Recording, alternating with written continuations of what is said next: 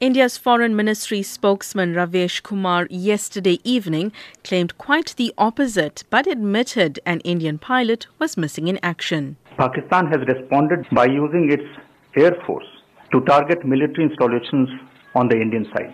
Due to our high state of readiness and alertness, Pakistan's attempts were foiled successfully. The Pakistan Air Force was detected and the Indian Air Force responded instantly.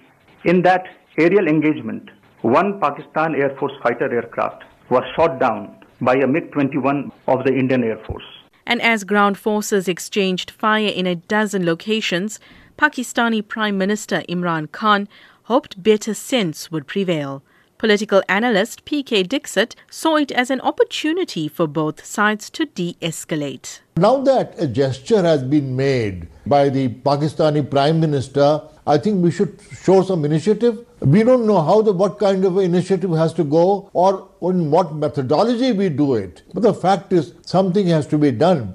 South Asian Uday Bashkar agreed even as the two sides went on alert and made other warlike gestures. On the political side, I think the signal coming from Pakistan is that they are underlining two aspects. One is that they want to engage in a dialogue. Two, they are also signaling that they do not want to escalate. But Indian diplomat Prabhu Dayal argued Pakistan has to leash militant outfits on its soil for a dialogue with India to be fruitful. A sincere dialogue would necessarily entail a responsibility on the Pakistan government to clamp down on the jihadi outfit. If it does not, then there is no way out of the situation, because it can claim it means well towards India, but there are these non-state actors which are carrying out, and that the bone of contention is Kashmir and so on and so forth.